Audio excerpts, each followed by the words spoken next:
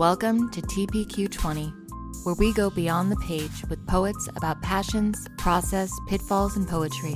I'm Courtney Margolin. And I'm Chris Margolin. Let's expand the conversation.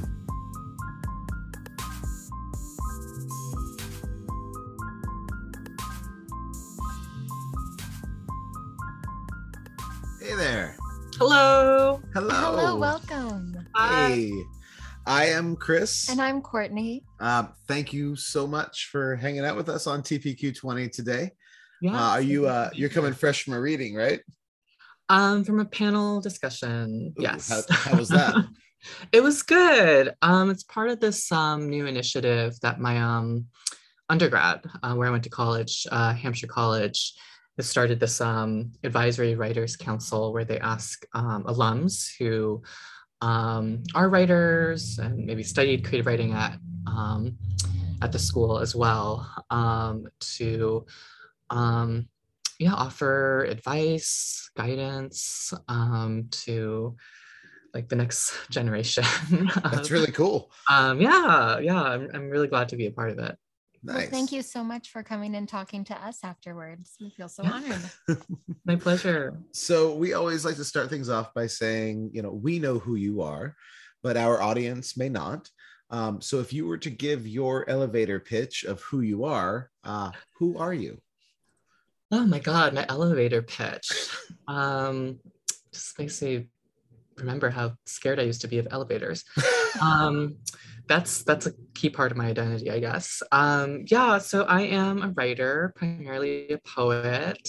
I'm also working on this book of essays now, which is kind of wild. I write a lot about family and immigration, queerness, and a lot of my work sort of navigates you could say blood family versus chosen family. A lot of it's drawn from my own experience. Very nice. Perfect elevator pitch. Well, I also share your fear of elevators. In fact, we were just... What about escalators? How do you feel about escalators? I'm horrified. I have I still get, I have a bit of a heights thing, or I get a little vertigo on really long escalators. So I struggle. That continues. Elevators I'm more okay with now these days, but we spent a week in Chicago a couple of weeks ago where one of the elevators in the hotel, anytime the door would open, the alarm would go off. Oh wow. And so I refused. I'm in a wheelchair for parts of the time, and I refused to be put in that elevator. I was like, no, I don't care. But it was really interesting to watch which people would just say, you know what, I'm not going to wait for the other one. There are people that I'm taking my life into my own hands, and I'm going no matter what. Just an alarm going off the whole time. And they would pause the door and be like, you want to come in? I'm like, no, I'm good. I mean, God. I have this really vivid memory of going to DC as a college student. I was there with a boyfriend at the time, and it was fun. But I remember, I don't know if you've been in the DC Metro, their subway system. It's cavernous, the space. It's beautiful, but they have these giant, long escalators. And I just remember, I still get chills thinking about it, but just halfway up the escalator, I'm I need to get off of this thing. I feel like I'm about to fall off. Yeah. Yes, I'm the same way. Since I was a little girl, I can remember not wanting to get on going down in a mall, and my dad being very upset and not understanding my fear of them. And I had an aunt who got a pant sucked off. Yeah. Getting something stuck in them. Yeah. A shoelace, a pant leg. No, I can't. It's terrifying to me. I love that we're starting with this very important subject. Well, yes, this is clearly related. Passion. And it definitely is connected to passion. I'm very passionate about elevators, escalators, phobias in general. Yeah. So now I wonder, what are your main passions when it comes to the world of poetry? See how I segued there? My main passions. I haven't written an elevator or escalator. No, I've written one elevator poem actually. And it was about, I just just remembering now. And this connects to another one of my passions, which is actually Russian lit. I almost went into Russian studies as an undergrad. Love Russian fiction, which tends to be super long. So like Tolstoy, Dostoevsky, but also Russian poets are part of like my pantheon. So like Marina Tsvetaeva, Osip Mandelstam, Anna Akhmatova, really important writers to me. But how this is connected to elevators is I have this memory of being in a library elevator. This was also at college. I think because I was just doing that college event. So this is all coming back. Where one of my favorite professors, Polina Barskova, is a Russian studies scholar, is writing about the novel, Russian novel, but also is a poet herself, and was something of like a prodigy in Russia. Like her first book was published at the age of 15, which is like completely bonkers to me that anyone can do that. But yeah, so I wrote this poem about this very brief conversation I had with her in the library elevator, where I'd asked her like what her favorite novel was, and she said, I really think Anna Akhmatova, but she said it in like this very like sweeping, dramatic way. And, like exited the elevator. And I like completely forgot where I was and where I was trying to go. I was just like, oh yes, this wisdom. So yeah, that was connecting the two passions, elevators and Russian lit, but also LGBTQ literature, Asian American literature, also really important to me. And yeah, I think a lot of autobiographical writing in general. Now I have to ask, where did the love of Russian lit come from? It's I not studied something that we hear every day. So yeah, I studied Russian language in high school. It's such a that was a choice in high school for you. Yeah, that's amazing. We had your your Spanish or your French, and that was it. There was nothing else. Those are the most popular options. I also took French. But of course I had to, I don't know, be different. That's awesome. Also, because it was offered. But it was kind of funny because actually by my senior year, I started taking it, I think sophomore year. And by the end of my high school years, it was like being phased out gradually because no one was taking it. Right. How many kids were in your program by then? I think like 6. So like the class barely made it right to be like legit. But I had like the best time. But it was kind of funny to be in that class because like most of the other students were like heritage speakers, like they were children of like Russian immigrant families. You know, it makes sense that they would be studying it. So then I was in there also. What a great experience for you to be with native speakers too, though. That's great for someone just I had a fun time. It's a very challenging language. The grammar is like Latin. It uses a different alphabet, Cyrillic. But I remember we had tea time, which is my favorite part, where we would take like a 5-minute break. But the teacher was really into like Russian tea culture and samovars, those giant, and they're like quite decorative too. They look really amazing. Right. These like I think ceramic pieces. So he'd like make tea in like this traditional way. Oh, it's just beautiful. And it's very different from like Chinese tea culture. They love sugar. So you'll have that. We had like cubes of sugar. They speak my language. Little snacks. Yeah. And try to have like basic conversation also during tea time. Talk about the weather. That's wonderful. So, I'm sorry. I'm just thinking of sweets now. It's a lovely thought. It is. It made me hungry. So, thinking now to your passions outside of the world of literature and Russian tea, where do some of those passions lie? A big one is television. Favorite show at the moment. What are you watching? Oh my God, Ted Lasso. I mean, everyone's talking about it, but it is really fantastic. The last episode, I mean, not to give too much away, but just the way that I think this season is exploring mental health, like the role of like therapists within like the sports world, but also more generally. I think they've been doing, yeah, just really effective work with that. So I think, I mean, TV at its best can be literary, can be without question, art form, definitely. And so growing up, I was a huge fan of Buffy the Vampire Slayer, and that I would say is still like a major influence on my work, for its like mashup of genres, it's like campiness, it's queerness, although some of that could have been handled better.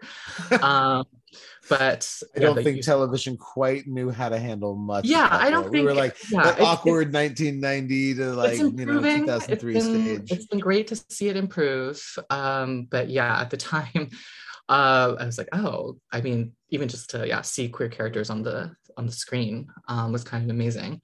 And for them to have some kind of depth and relationship that was actually shown. So there's the characters Willow and Tara, for those who know Buffy. Not everybody's a huge Buffy fan. It was always on in my house. Yeah, so. I think I can't remember being that invested in a show like that deeply emotionally. Did that carry through to Angel is the question. Yeah. It's funny. I've been trying to I watched Buffy the entire series with my partner, and he got really into it, and I tried to like introduce him to Angel as well, but he hasn't been into it, which it's fine. I will eventually heal from this, but yeah, TV is a big one.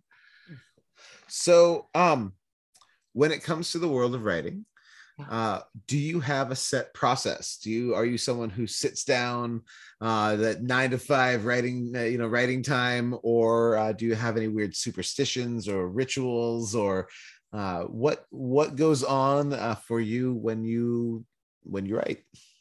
I really don't have a set schedule when it comes to writing. I sometimes really wish that I did. For a number of years, I tried to. Like back in college again, especially my last year, because I also did like a thesis in poetry. I tried to like write I try to set aside like at least one writing day. And that was kind of helpful for that process.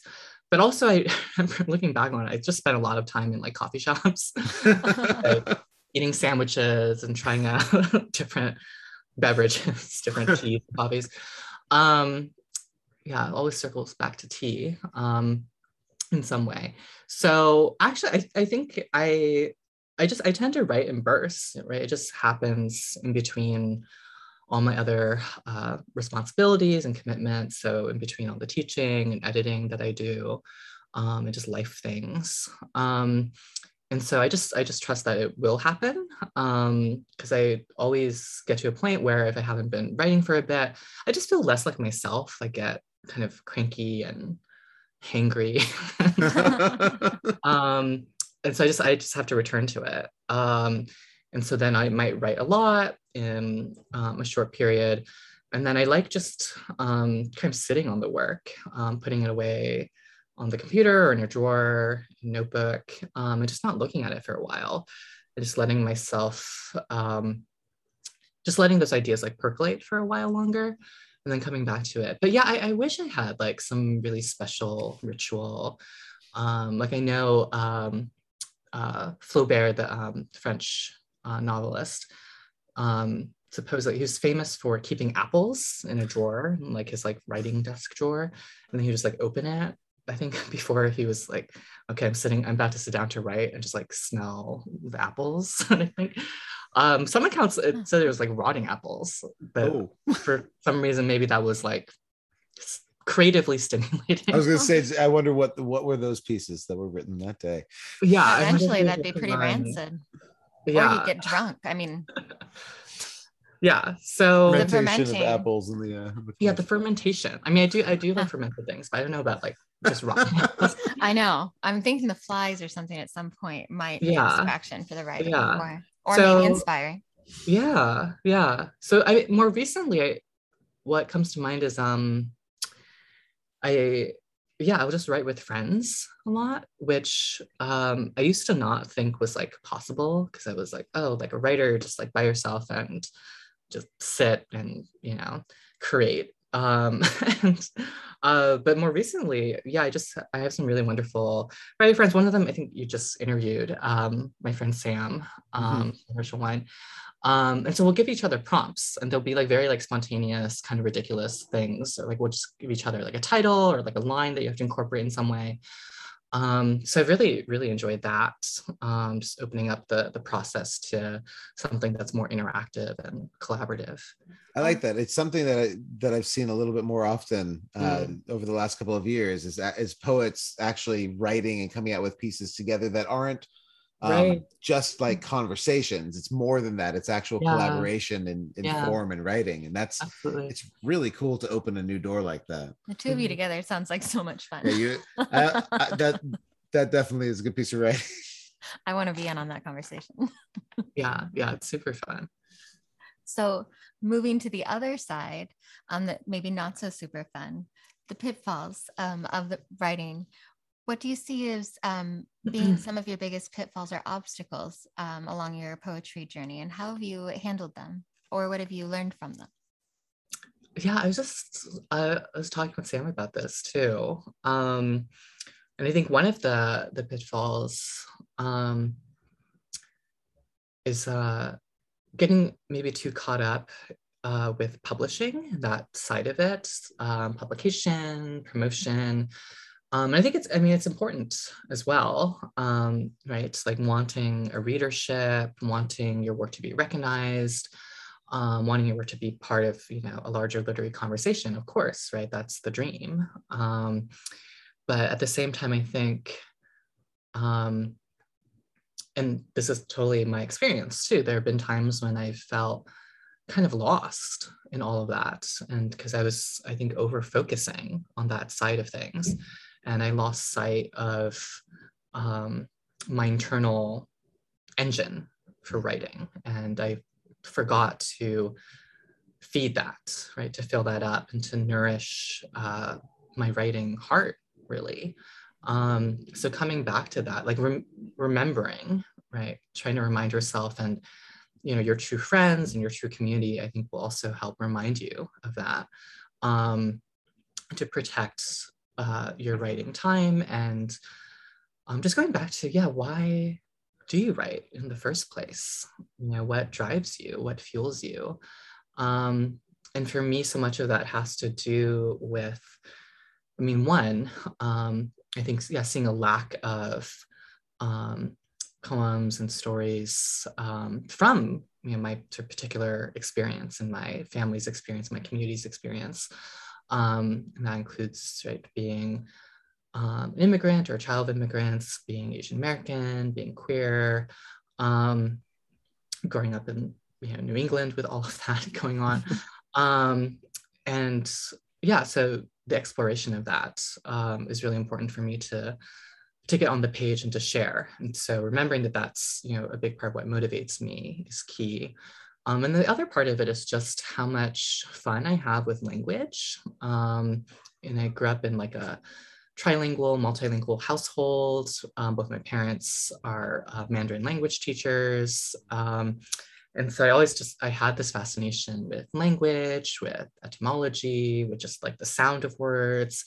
And so it's always something really malleable and playful to me about words, moving them around, coining your own terms, right? Constructing a world out of words, I think, is one of the most amazing things you can do. So just that like wonderment and playfulness when it comes to language as well is a huge driving force. So yeah, I always try to return to those deeper internal motivations. Nice. So then with that said, what's exciting right now about literature for you? What are you really excited for that's coming or out? And then what's coming up for you that we can look forward to? Yeah, what I'm excited about, um, I guess, yeah, what I'm drawn to, just thinking about, you know, being in the pandemic, with climate change also happening at the same time.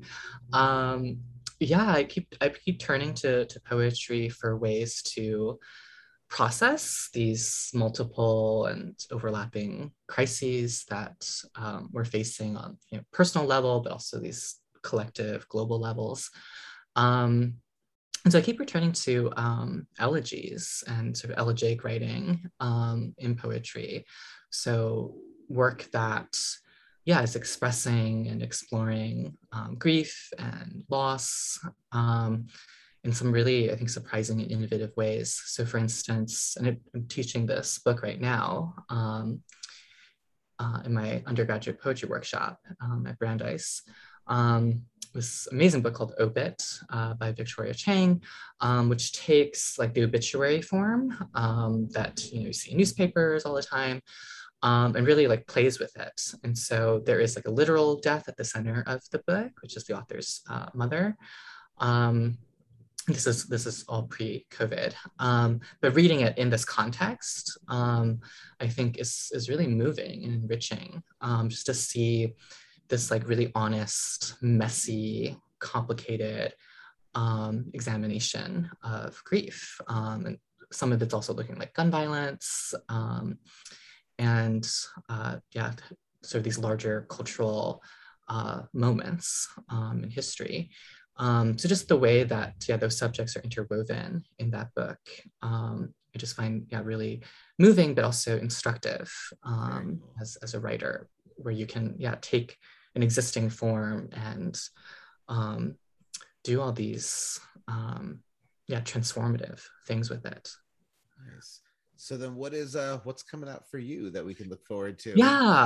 A bunch of things, which is like kind of like I feel like I'm like always like catching up to my own life. I have to process things very slowly, and that's also what poetry helps me do, is to slow down and reflect. So I have my next book of poetry is coming out next September from Boa Editions. It's called Your Emergency Contact Has Experienced an Emergency. So it's also thinking about like crisis and loss and how do we, face those things personally, but also collectively. And then I have this book of essays that is coming out, supposed to come out in 2023, which doesn't feel like a real year. Like just saying it out loud, it's like, no, that's fake. So who knows what the world will be like then. But that book is, so it's these essays that are kind of blending like personal narrative and also talking about craft, and kind of going into some more theoretical territory around poetry and poetics. Yeah. Very cool. That sounds wonderful. Well, thank you so much for spending time with us today on TPQ20. This has been lovely. Thank you so much.